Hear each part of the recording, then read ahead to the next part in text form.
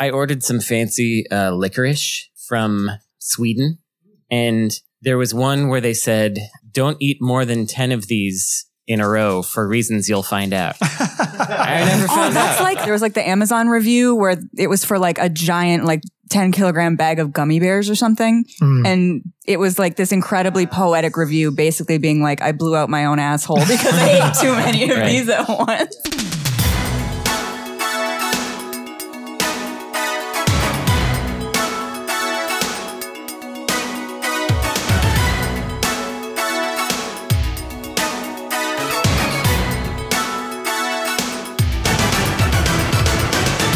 It's body time in Japan. Welcome to Insert Credit, the only show where a squadron, I don't know what it's called, of cadre? Humans must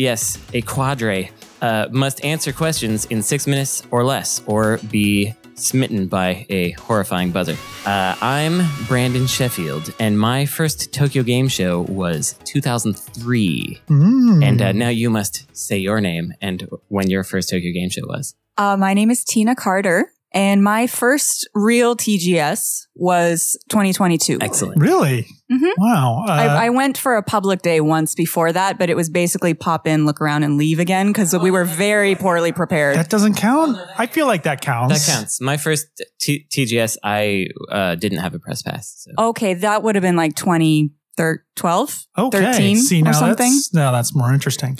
My name is Mark MacDonald, and my first Tokyo Game Show would have been fall Tokyo Game Show back when there were 2 a year. Oh, yeah. In 1997 or 98. I want to say 98. I think yours was probably 98 because I am John Riccardi, and my first Tokyo Game Show was spring 1998. And I feel like you came to the one, like that was before everyone else started coming, right? I was like with the Ed Semrad days and stuff. I couldn't remember if I came before. It was definitely my first one in the industry. Sure. That's true. You may have been there before just as like a fan. It's a long time ago. Back when we used to cover it for the media, back when printed 25 years trees, ago. they would cut down trees and press them and sell these things called magazines that talked about video games. I did it for that too. Yeah, that's right. Game Developer Magazine back in the day. That's right. So as you may have heard, this is a bunch of people from the 8-4 Play podcast. Yay. And we're doing a podcast exchange. That's right. So,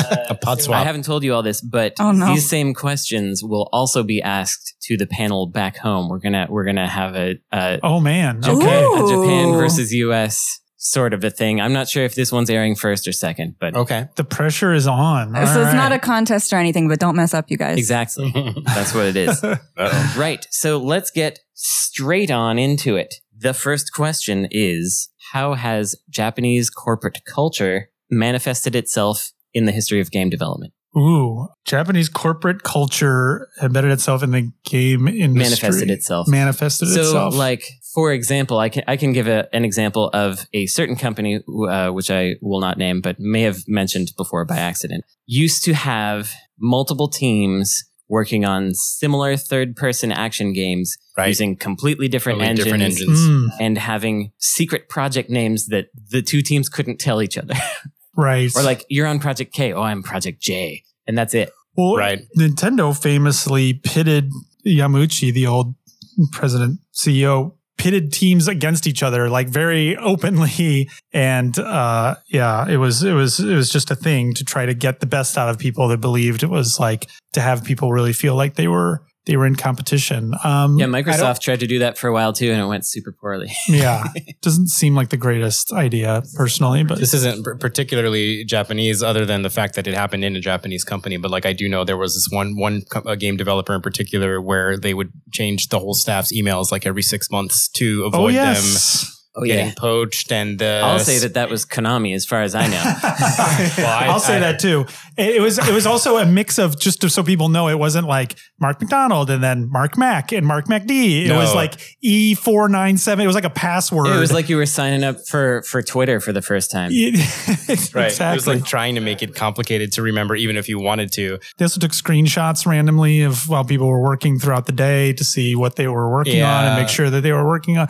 Lots of track people cool, fun coming stuff. in and out of the building. You'd have to ask for permission to make a copy of something. Like, it was just very like, this is a long time ago, mind you. This is when they were making some of the best regarded games in the industry at the time, by the way. It was not a recent thing. I heard of other Japanese producers, who are kind of hold all the power on a Japanese team. The term is used. It's kind of more like a creative director, executive producer or whatever in the West. But producers here would have total carte blanche decision making on the projects, right down to whether they came out on a platform or not. And there was not a justification necessarily, like a business justification for it. It was like, oh, well, I'm friends with so-and-so, or I like this system or whatever. Like a lot of decision making. I feel like this is an older thing, but like the Capcom, what was it? The Capcom 6 or whatever, the GameCube that they announced, Capcom 5 or whatever. This has come out since then, but it was a lot of relationship stuff between people at Capcom and people at Nintendo. And there was like things about like, well, we're going to give you a free memory card to pack in with it. There's a lot of like backroom wheeling and dealing that didn't make like logic on a P&L sheet, but it was for like obscure corporate reasons and relationship reasons. And I feel like that is in a sense like very Japanese corporate culture. Yeah. I'm afraid to start a new thing here with your timer. You got me all scared. No, it's fine. You got 2.5 minutes. We need a big 24 clock on the wall. The counting down to tell us how much time is left here. Yeah. Yeah, but I think a lot of that, has eased up over the years too, right? I feel like, since not the advent of the internet, but I think since like social media went mainstream and people have become capable of sharing information more easily, a lot of practices that were sort of really weird or outdated or whatever, it was easier for people to make that known to their bosses and whatnot, and things are kind of smoothing out like a lot more compared to, like 10 or 12 years ago. Yeah. And this is getting into really sexy podcast territory, but like corporate governance in Japan really hasn't existed. So like there's boards, but you don't really have to answer to them. Like, wait, why aren't you putting this out on Steam? Like, or what is this PC market? Or why are you putting, so. I mean, you can't really fire anybody. And then there's that. That is true. And then there's which is good and bad. And I was just wondering the other day, like I was watching this salaryman guy kind of slumping on the train, and it's like, this guy can't get fired. Like, why is he working himself to death? Right. If we had that in the US, people would not be whole assing it. It is interesting. Yeah. The pluses and minuses of that whole, you really do have to show that your company is like going out of business due to this person in order to fire. You can't just say, oh, project's over, we're going to fire those 30 people and then maybe we'll rehire them later or whatever. Like you can. But you can hire a bunch of temp workers and make them work too much. So that's a huge outgrowth of and then you have this big shadow industry behind the gaming industry that is temp workers that they can do that too, that they can just say, okay, you're only going to work for us for 9 months or whatever. But then if you find a great person, they move on to the next project, and like which projects get the available and the best of the roving temp workers is like a big thing here.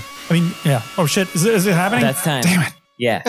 Just started getting good. All that corporate governance talk. We took up all our 6 minutes with all that sexy corporate governance talk. It gives us every time. Here's one that may or may not be easier. What are Japanese arcades like right now? I can't imagine you all are going to them a lot right now. But where they exist anymore, they're very much decreasing. It's just different. I mean, I do have one near my apartment, oddly enough, but it's more like it's the like upper floor of a amusement center, I guess. It used to be one of those Sega ones that got bought by, what are they called now? Gigo? Is it Gigo? Gigo, yeah. There's a Gigo, and the whole first floor is just the machines, the crane UFO machines? catchers. Yeah, crane machines. And then the second floor, though, is a full-on proper arcade. But it's largely, music games and like Taiko no Tatsujin or like all the Bimani stuff. There's a lot of like the new, I don't know what to call the genre, the hand motion music game genre. Yeah. Those games. Where you're like wiping down a washing machine is what it looks like. Yeah, exactly. All kinds of physical movements and activities. You're doing like pada dancing, basically simulating it. And like those games never, besides random like Dave and Buster's probably on the West Coast, like a lot of those games never make it outside of Japan. Well, we have Round One in the US now. That's right. And Round One is a Osaka-based company, and I've never actually been to a Round One here, though I have seen them. I see it when I pass by on the train from Makuhari over to here from Tokyo Game Show. Wait, I'm really interested to hear what the Round One is like over there. Is it bowling? There is bowling. There's bowling. There's karaoke rooms, and there's $2 Kirin pints, which is unfindable elsewhere. And there is a bunch of Japanese arcade games and a lot of games that are brought over from Japan that aren't localized yet as well. So you could play like Gunslinger Stratos when it wasn't. I mean, I guess it never really truly came out here, but they do have a lot of the wipe down a washing machine games. They have Interesting. They have Groove Coaster. They have a bunch of those. So yeah, it's actually really neat, and it reminds me of the arcade culture of the 90s because you've got people who clearly went to these arcades in the past, now bringing their kids there and being like, enjoy this, please. Please like this. You're not allowed to dislike this activity. Get used to it. You have to have fun here. Yeah, I think the like print club picture taking things ate a lot of the arcade space. UFO catchers, a lot of things that you can tell used to be arcades now are just gotcha ball machines or the UFO catchers.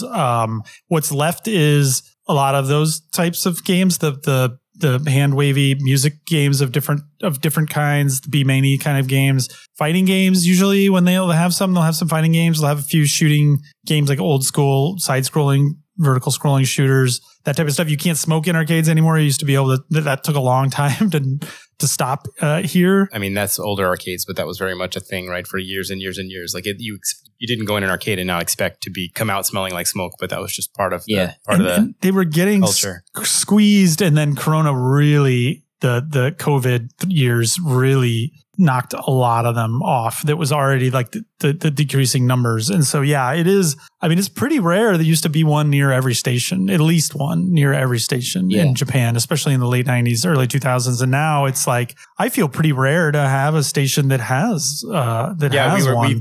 Thought we were very lucky to have stumbled upon one near our apartment, but it upsets me because those crane games, I have probably spent like a decent chunk of money trying to get a stuffed Kirby or something. And you never, ever win. Like you probably have to play like 10 times, like to actually, cause like they're so rigged. So like they are rigged, but I mean, Do you enjoy the act of trying to get it, even if you don't win? Because I do know sooner or later one lucky fool is going to actually get the Kirby, but it's but not, it won't be it's you. actually cheaper to just buy it on Mercari. It's like an online, basically. They have Mercari. They have Mercari in. Oh yeah, they have Mercari. I don't know how you pronounce it in English, but on NFL, they call it Americari. It's actually great. We don't actually, but we should. You should, yeah. But yeah, it's cheaper to just buy it off there, first from somebody who won it than it is to That's try. That's why they do it. That's why it makes money. It's not like the Yakuza games where you just go in there and you can win basically every time. Yeah, it actually works. Yeah. Well, something I've noticed there's more of these days is rich or otherwise space-having persons making their own kind of vanity arcade situation out here. There's like there's that pinball place that's clearly losing money. There used to be the warehouse in Kawasaki that had the Kowloon Walled City thing. Yes. Just talking about that today, actually. Which was like the coolest arcade that ever existed. In Shinsekai in Osaka, there's an American arcade, which is just all American arcades games, and they're only open 2 weekends a month. Whoa, American arcade games, meaning like games that were developed in the US or whatever. Yeah. So that's crazy. It's like Pac-Man and Pong and right. Narc. Miss Pac-Man, right? That's the American one. Yeah, Miss Pac-Man. That's right. Nice. Whoops. Any last comments? No? Okay, then we're going to move along. There was amazing. Our favorite arcade that was right in the middle of Shibuya. I love that it place, had 50 games for 50 yen, which was incredibly rare. Games were expensive. Video games were, they're not now, but like 100, they've been 100 yen for a long time. Space Invaders was 100 yen, a long fucking time. This is in the late 70s, which is basically like $1. Back then it was like $2. Yeah, now it's 75 cents right now. Yeah. Okay, next question. Design an online multiplayer game where the mechanics are intended to incorporate international time zone differences. Well, that's been solved because Phantasy Star Online's Swatch system, whatever that thing was called, has already solved this, right? It's whatever, like 2 cat emojis. I forget the system of time that they came up with that everybody was going to use to coordinate across international time zones. Gabe probably remembers. Gabe, who's off mic here, which is very helpful. I know. You don't remember this at all? I remember it. I remember it had a vaguely, name but for it did it. have a name.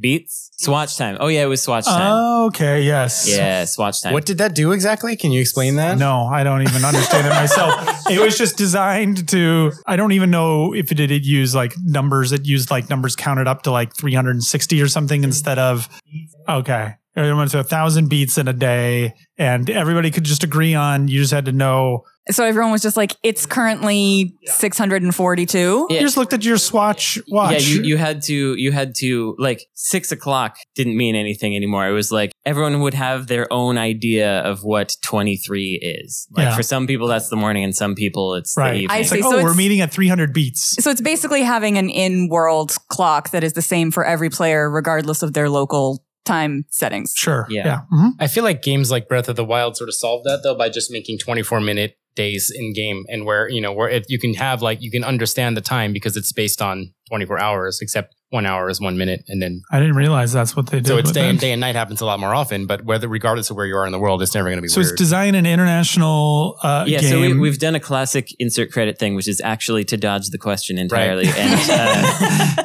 And what we're supposed to be doing is designing a game that takes international time differences into account mechanically. So like we want to pay attention to international time.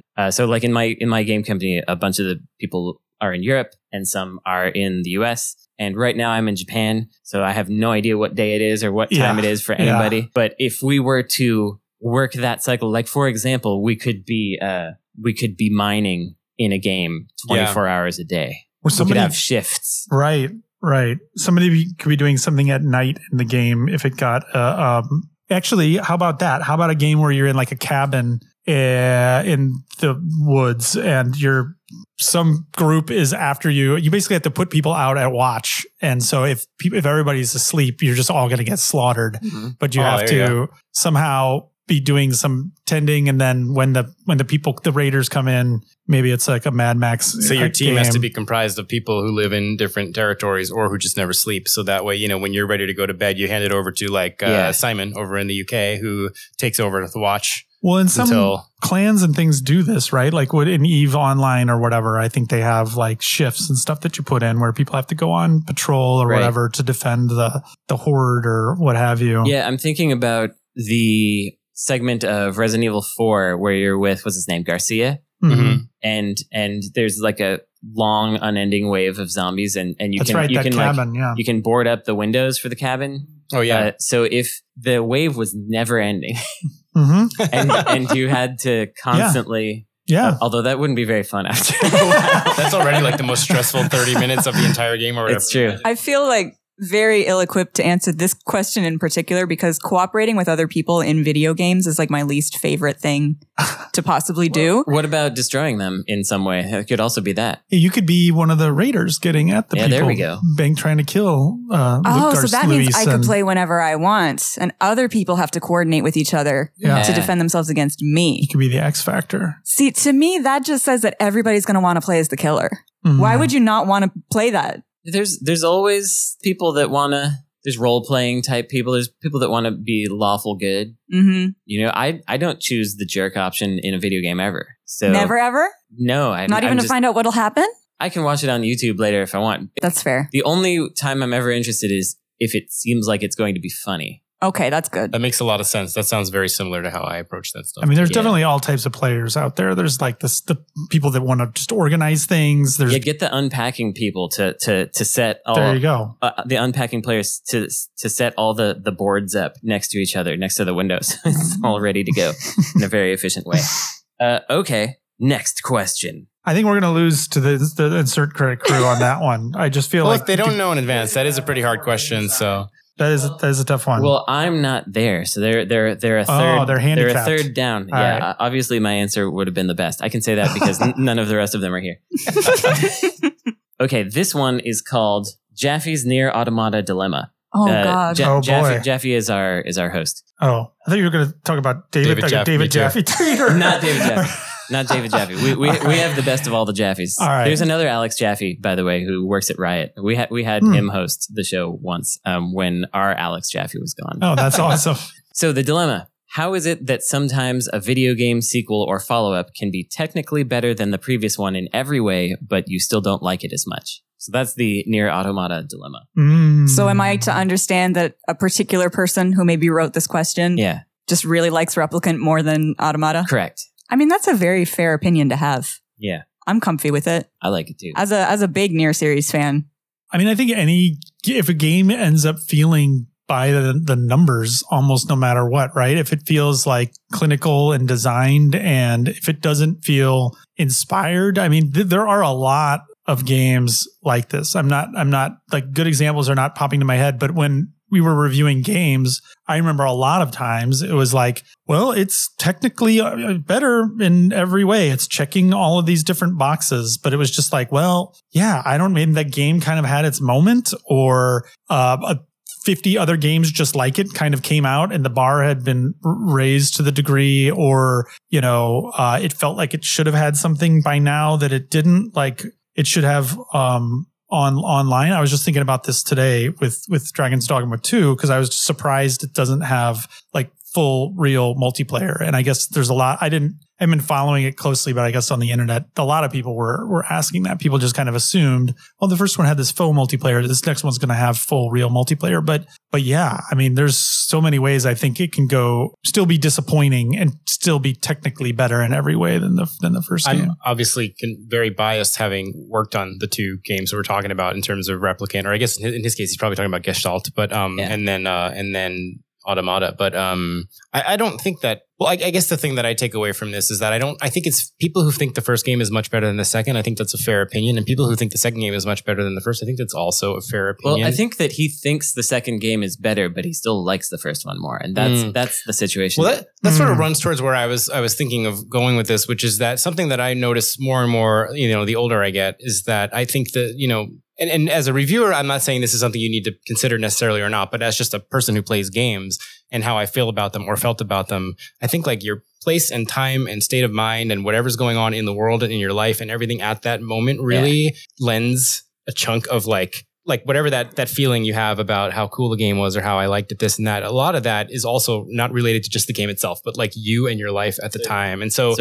where this person was when they were playing the first Nier could also potentially have impacted that, or, it was the first time, right? I mean, there are some elements of it that get repeated, like not exactly, but I mean, the general format of the second game is kind of roughly similar in how you replay it, and different things happen and stuff happens at the end and blah, blah, blah. And so the first time is always going to be a little bit more, if not magical, something, right? Whatever it was to you, probably it was the first time. So it was genuinely fresh. So I'm a very hardcore, games as art kind of person. And when you said the prompt of, like, even if this is technically better, I'm like, what is technically better? Sure. Come on, that doesn't mean anything. It's purely, there are different systems or there are different mechanics. Maybe this one's a lot more complicated, whatever. That doesn't matter. Well, I was thinking maybe technically more in terms of just how hardware performance, because the first game did kind of chug a bit. Right? That's true. Well, it was a different time. Sure. It's, that doesn't reduce your enjoyment if you're having a good time with it. But I think with these games in particular, the characters probably play a really big role, because such a big part of the enjoyment of those games is the banter and listening to them interact with each other, right?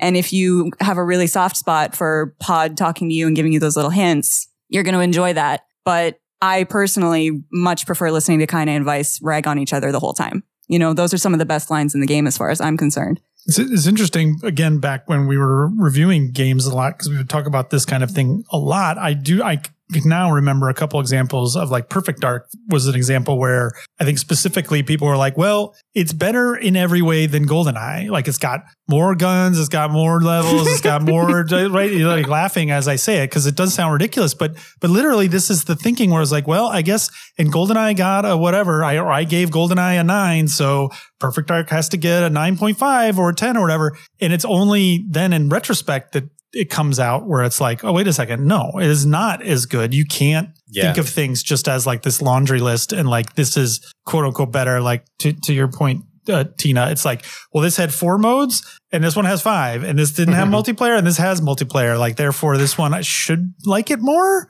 But like, yeah, it totally doesn't work that way. Right. Yep. I was going to say, were you in high school when you played the first one? That's the big fact. There you go. That's a good question. Yeah. That's like that answer. Like, what's the best era? Like Saturday Night Live, they always say, and it's like, it was whenever you were in high school is what they. Yeah, that applies to like wrestling too. Like YouTube has been feeding me old WWF, back when it was WWF videos, and I'm like, oh yeah, this stuff is awesome to me, but it's probably so boring to anybody who grew up 10 years later. But that's because it's the age you were and where you were. And also, everything. did you know that the best time for music ever was when I was in high school?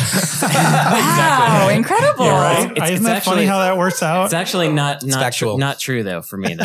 Okay. I went to high school. I was in the 90s, and it was like all Limp Bizkit was yeah, raging. Yeah, it was all about the Nookie at that time. Oh my okay. With that, that's the end of that time. We're going to take a short break, and we'll be right back. Like literally right before this, I pulled up, I think it was probably the most recent episode, and the prompt was like favorite game train. I wasn't on that episode, so I didn't get to answer it. I was like, what the fuck game has a train in it? The only train I can think of is the one in Final Fantasy VIII. Dancer Day Go has a lot of trains in it. That's true. It has all the trains in it. And then there's Final Fantasy VI, the train that you suplex. Literally, I think 8 is the only train I can think of. And like, that is a very cool sequence. So like, I'm not mad at having to pick that for my favorite train. Yeah. Like, the only train isn't necessarily your favorite train. Yeah, but you could sell it. Oh, no, I absolutely could. I could talk it up. Welcome back to the insert credit 8-4 podcast swap situation. TM, the registered trademark. The ongoing podcast swap situation. All right, next question. What is your approach to game localization purity? When can you tell that a game's localization team has taken too many liberties or have suffered to adhere too closely to the original text? Good. I feel like some intelligent answers are going to come out here. If this side doesn't answer this one better, then I will be very particularly embarrassed. I just felt my brain like literally melting while I was hearing that question. I'll go first because I am the least qualified to answer this. Excellent. Because I have not been doing this for very long. For me, if I see the line, "It can't be helped," I know that this could have been done better. Yeah.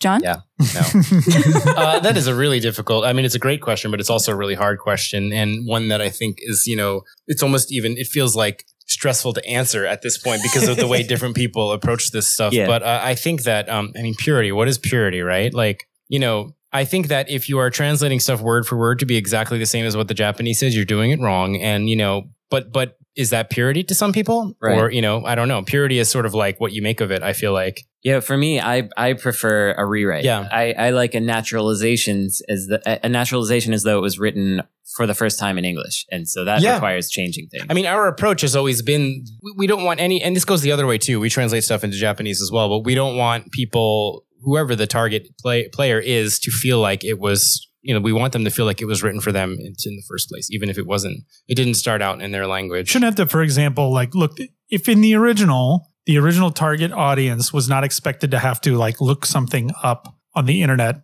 to understand a reference or a joke or what something is or whatever, then in the new language, I feel like they should also not have to do that, right? And it does get you into tricky situations. I remember the Alex Smith always brings up this example of a kotatsu, which for people who don't know is only really exists in Japan, but it's a low table that has a heating element underneath and it's electric. It was used as like a murder weapon, and it has a big woolen, a big blanket. Yeah, usually there's a blanket over it, and you can put your feet under there. And by the way, it's the greatest thing ever. They're spectacular. They're wonderful. Them. Yeah. But it was used as a murder weapon. This was kind of the crux of this novel. And so, but he did figure a way out of very naturally working in, without disrupting what was already there, a way of explaining what that was without screwing it up and without also forcing not changing it into like, there were some embarrassing examples early on in the gaming industry of stuff getting,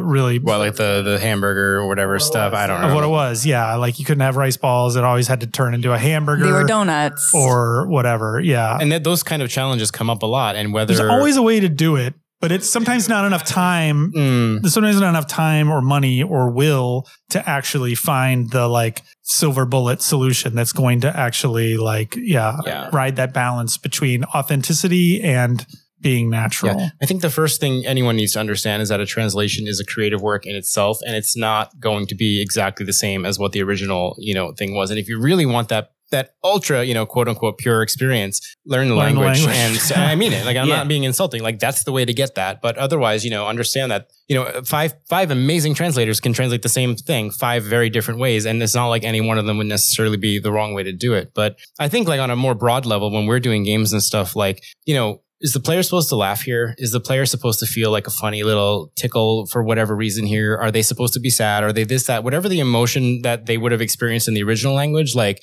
I think capturing that first and foremost is important. That doesn't mean you can just stop there. Like you have, that doesn't mean, write whatever the hell I want as long as he laughs. No, like it needs to be localized, carefully. But I think ultimately, if you're not eliciting the same or similar emotions from people to the context that it makes sense to do so, then you're failing. Well, it's the author's intent, right? It's the author's intent. And the problem with a lot of localization is a lot of times you don't have access to the author. It makes a huge difference. Places that prioritize localization, like speaking broadly, like Nintendo got on this early, where they, especially with the first party stuff, they're in the room talking to the people and they're like, well, we could do this or this, and like explaining the nuance of the different options and whatever. That's not always a great thing to have the author involved to that extent. A lot of times the author might think that they understand English or Japanese to better than they actually do, but having access to them to at least find out, what were you going for here? It feels like you were trying to do this, like confirming what their intent was and being able to follow that with what you do, I feel like is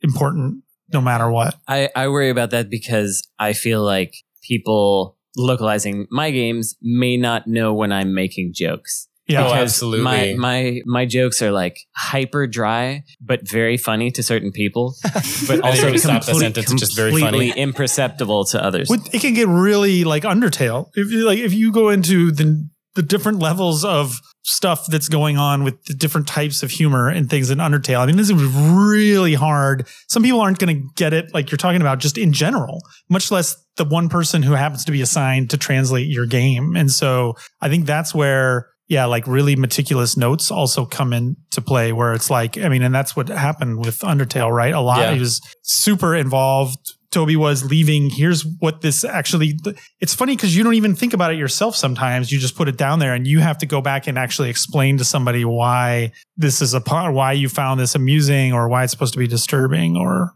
whatever. I'll let us run 30 seconds over because you said the word Undertale. Generosity. Which game studio has produced the greatest number of good games without releasing any bad ones? Well, I don't think... Is there a studio that hasn't made any? My employer, Enhanced Experience Incorporated, I feel like should be mentioned at this time. That's right. 87 Metacritic. I might have just been making a PowerPoint presentation, but 6 games, 87 Metacritic, no negative reviews, Metacritic average. Take that for what you will. No, without releasing any... I think the easiest bad ones. The way that I would usually cheat when I was a panelist on this show is I would choose someone that only released one game. So if you want to get away on a technicality, there are lots of those. Disco Elysium, that team, they've released, but that wouldn't be the most because it's only one. So if we can find 2, then we're in business. I think about Supergiant a lot because the thing that I'm amazed by them is how quickly they generally do their games, because a lot of places when they have a big success, they get, I don't know, I'll tell you when I have a big success, but I'm guessing it's either because they are like enjoying their success or they feel pressure for the next game, or there's lots of different reasons to not have them. But they pretty much like put something out like every 3 or 4 years, I want to say. They are prolific. They have a real process. And I think a part of it is also that they've never taken investment from anyone. Mm-hmm. And never had a publisher. And they get crazy offers probably every day. Oh yeah. But they're in control of their own destiny. And so they can make a plan and stick to it. But most companies, including mine, can't make a plan at all. So it's very impressive. Who else? Who else are some... The answer is Sega, because no Sega game is bad. All delightful. That's not true. Isn't Angry Birds is a Sega game now, right? Yeah, I guess not technically. Well, no, but I mean, yeah, I was trying to think. Angry Birds is good. Well, yeah, sure, for some people. I mean, yeah, that's not fair to say that it's bad, but it's not for me. It's certainly fair to say it's not for me. I was trying to think of like if there's any companies that actually has done a lot of games and managed to at least come close to this, but yeah, that's difficult. I mean, I was thinking of like even like if you pick an era and a time, like Konami NES era was pretty great, like 98% of the time, but they still had their duds in there, I mean, Valve, I don't play their card game or whatever, so I'll throw Valve out as pretty good as an idea. They're quite consistent. Yeah. Do they have a bad one? That's because they put something out like every 13 years or something though, right? Like, I mean, there had to have been a bad Valve game, but they probably made like early some on. FMV game or something early on that we don't know about. There's some nodding happening I know. off mic here about a bad Valve game, but we're never going to find out what that was. I don't count that card. I don't count the card game, Gabe. Yeah, so I don't. Oh, okay. Nobody here knows what the hell that thing was. It only existed for like 2 months, to be fair. I'd put them out there. They're pretty good. What are some Japanese? There's some Japanese. Well, the problem is all of the Japanese companies are so long in the tooth, the ones that still exist, that they sooner or later you put something bad out. Has Vanillaware put out something bad? Vanillaware, I was just going to say Vanillaware has had mostly good stuff. I feel like they've definitely put some mediocre stuff out, I would say. Yeah, that one game, what was it? Sword Treasure has made mostly good games. Mostly good, but they've done some kind of stuff. Yeah, Treasure had, it was Stretch Panic and forgot about that one. I like Stretch Panic, but like Beat'em, there's like the Dragon Beat, whatever. There's just like I guess if you dig deep, even Mischief Makers was kind of we did a treasure ranking episode, and Mischief Makers did not rank that high. Did Stretch Panic rate high? I'm surprised to find a Stretch Panic fan here. That's like a demo. I put Stretch Panic higher because that's funny to do. We got Stretch Panic up there somewhere, but we all had to acknowledge it's bad. The other thing is bad is subjective, of course, and so that is of course true. I could very easily say Kavia never made a bad game because I love Bullet Witch. And I think it's great. And when I do like a force push and pull a bunch of garbage from behind myself and it kills me instantly, I still think it's a good game. So, I think whoever makes the EDF series, they've never made a bad game. God. That's true. Sandlot. Let's not open that. As I look at Mark. By the way, what, you don't like EDF? That's wrong. I mean, the EDF is a beautiful idea. Where's the bullets? Run through a terrible I need bullets. Garbage, I can't do that right now. 10 frames a second. Unplayable mess of how many more frames do you need? That was 20 years ago though. Come on, they're good now. You know what? Frames. They're good now. It's the same game still. It's the same simple 2000 game. Come on. It's better and more, except the new one looks like Minecraft nonsense. Yes. I don't know why they're doing that. But that one's technically made by Yuke's, so it's not Sandlot's You answered your own question with it looking like Minecraft, by the way. It's like, wait, if we make things look like Minecraft, does that mean it sells more? Okay, that's time. Okay. What is the "But Doctor, I am Pagliacci" of video games? What? Wait, I don't even understand that question. We have to spend the first 2 minutes explaining that question. I understand the question, but I'm trying to parse it. I'm like, wait, okay, who's Pagliacci in this equation? Is the game Pagliacci? We have to figure this out. Is the game Pagliacci? Is it a person? Or is the game the doctor? Is the player Pagliacci? I feel like I should know who Pagliacci is at this point. Do you not know this story? It's the story of Pagliacci. For the listeners, please. Oh yes, of course, I do. Of course.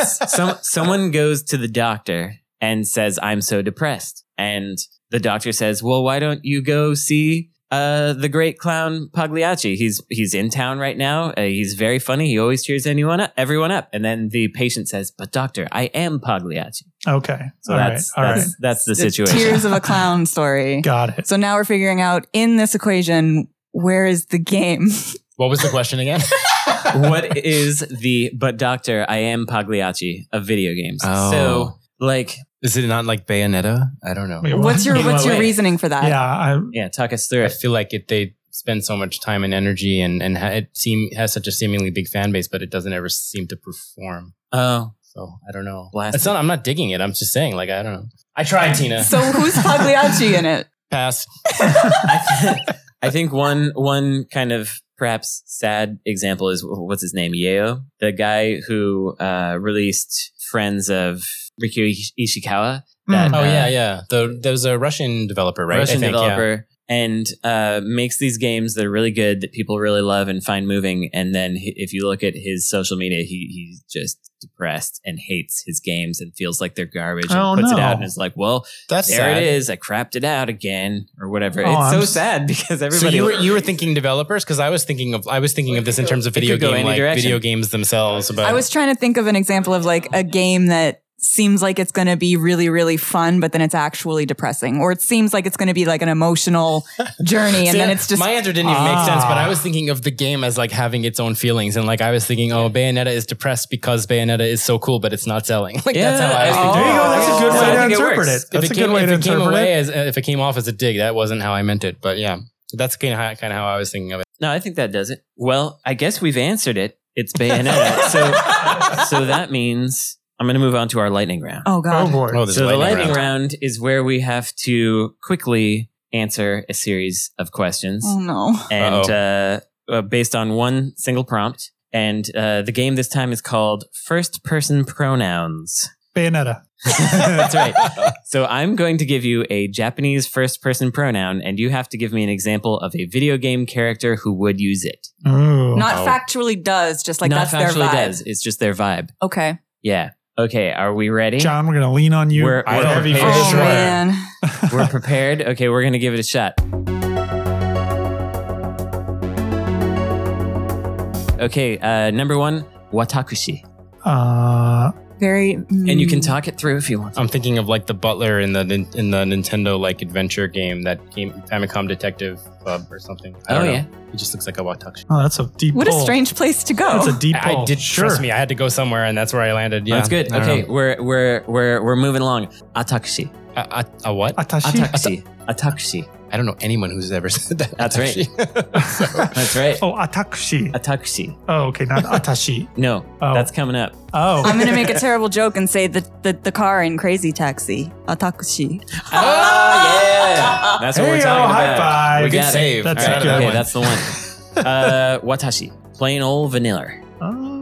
That could go all kinds But of... it could be not vanilla. Yeah, that's true. I'm trying to see if like a visual just comes out without really thinking, and nothing is coming out for Watashi because it's kind of just like the everyone. I want to say Yeah. like a heroine, yeah, and like a... Sometimes you hear like the kind of evil mastermind though uses Watashi, or whatever sort of thing, Sure. but I still can't think of someone in particular. So pass. On the most generic It's one so- of all of it's- them. it's too applicable to too many we situations. have to answer it. So Mario. He's generic. Okay, sure. Okay, Atashi. someone cute, obviously. Yeah. What about that annoying girl in Star Ocean? What is she? You know the one I'm talking about. I forgot her name, but yeah, that doesn't help. Yeah, Star Ocean 4, the girl who ends all her sentences with K. She's an Atashi kind of type. Any like, if you say that, I picture like a 3 or 4 foot tall, like small girl in a dress, like in a, Who's actually 6,000 years old? exactly right. Of course, Manatee. Okay. Washi. The old guy in Drakengard 3 who like is obsessed with sex. I forgot his name though. Sounds like a cool dude. That's another. We got to pull. remember these names. Washi. Octo was his name, I think, maybe? You don't remember? I thought you would have known him. Yeah, he's a very perverse old guy. Maybe don't look that up. But yeah, he's definitely a washi, I feel like, kind of guy. I thought the first thing I thought it was a great Deku Tree, but maybe there's one that's going to be better for him later. Ooh, that's a good one. That's a good one. Yeah, well, there's more humans, so we can use that one. Or more characters, I should say. Boku. Boku wa sa. Link feels like a Boku to me. Yeah, Yeah, he's a bit of a Boku. I could see it. Those who have Natsuyasamis would use Yeah. Boku. Yeah, That's true. That's where my Those are Natsuyasumi. That's right where my brain went. Okay, Korean Shinchan is it's Ore, right? Probably. I don't know what he does. Anyway, yeah, I think he's a Boku. is he? I think he's a Boku, Seems like but he has might a switch distinct- over some sometime. kind of weird distinct. But one. speaking of which, Ore, Kaine. Kaine, Kiryu. Kiryu is the first I thought of. Yeah, but Kaine is a good one. Not entire left field, but slight left field. So that's good. I like it. Jibun. Jibun wa sa. Jibun. I feel like it's a salary man. I can see Nah, that. salaryman character would be the Watashi, if a anything, Bucho. right? Like a If we're going with that vibe, the normal type gym leader from Scarlet Violet. okay. Wow. What was his name? I don't remember his name. You remember? Let's just accept that we're not going to know anyone's names. Larry. Larry. Oh, that guy was the best gym leader in that game. He was wonderful. Was his name really Larry, or did you just pick a random? Okay, that's good. And the last one, Oida. You got a good answer for that one. How can you not answer Sans? I was waiting for that one. I was really waiting if that one was going to come up. Yeah, so we got an extra bonus question from our host, Alex Jaffe. If anyone happened to work on the Undertale translation, defend your choice of the I pronoun for Sans. Dun, dun, well, the people who actually worked on the Undertale localization on that level are wonderful Japanese translators who aren't here in the room. But I will say that the lead translator on that game is, I think, one of the best translators in the business. Just fantastic at this sort of thing. And I thought that when she made that call, and I don't remember that she made it alone. It was probably a few people chiming in with their feelings and stuff. But like, we all knew it was like the right call. And then, of course, when it went out on the internet, it caused like a sensation for like a day or two, or whatever. But if you look back now, I feel like everybody couldn't imagine it any other way. Because a fan dub or fan sub existed, right? And it was different. It was certainly different. So people formed an image based on that. And so the fact that it was different, and I think that's what's that Fangamer book just all about? Yeah, there is a book about the localization from Fangamer called Legends of Localization. Literally wrote a book about this. and yeah, what you get from that is how involved and deep in it that Toby was. Yeah, with Keiko, right? Is the main translator, and she's one of the best Ida J's out there. Period. Has done a lot of great stuff, and she's studied script writing and stuff too. She's not just a fantastic translator; she's an amazing writer, and I think she just nailed it. So like, I feel like I'm just not the person to defend someone else's like creative choice like that. But I will say, like, I'm 100% behind it, and I think it was absolutely the right choice, and I can't even see it any other way now. Excellent. So this has been Insert Credit. The answer to that question was please buy and read a book. It's time for recommendations. Hello, I'm Alex Jaffe, and welcome back to my show. I'd like to thank Brandon for hosting this episode with the 8-4 play crew while abroad, and for getting these recommendations for our final segment after recording. Mark McDonald would just like to plug Enhance's games, Humanity, Tetris Effect, Lumines Remastered, and Res Infinite. Find them wherever you find fine games of the video variety. John recommends following him on your social network of choice at John TV and to listen to their own audio program called 8-4 Play. And if you're interested in game development and haven't yet subscribed to Masahiro Sakurai's YouTube channel, they put a lot of work into localizing the English version of that, so please give it a listen. If you enjoyed this or any episode of Insert Credit, please rate and review our show wherever and however you can. You can also support us on patreon.com/insertcredit, where you could become a patron to submit your own questions, listen to monthly bonus episodes, and get more exclusive content. If you'd like to sponsor our show with an advertisement or a personal message, it's easy and affordable to do that. Just contact us at show@insertcredit.com. You could also join our community at forums.insertcredit.com or find videos of these episodes on youtube.com/insertcreditshow. Please buy Hyper Gunsport and Wishlist Demon School on Steam from the Necrosoft Development Studio. This episode is edited by Esper Quinn, with original music by Kurt Feldman. I'm Alex Jaffe, and I hope you like these questions I wrote because you haven't heard the last of them. With that, I'm Brandon Sheffield. I'm Tina Carter. I'm Mark McDonald. Hi, I'm John Riccardi. Bye. And your game has now been saved.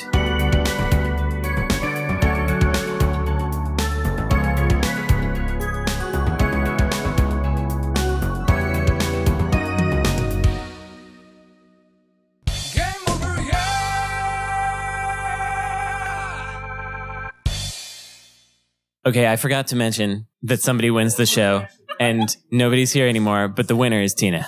Because I'm still present? No, because you said the fewest words, and that was the best choice for this episode. Wow. Look at me. You win. Excelling with my brevity. Your prize is that you get to do homework, which is you have to send me a question for the show for next week. Wait, that's actually awesome. I'm so excited to stump everyone. You're going to do it. I'm going to do it. Thank you.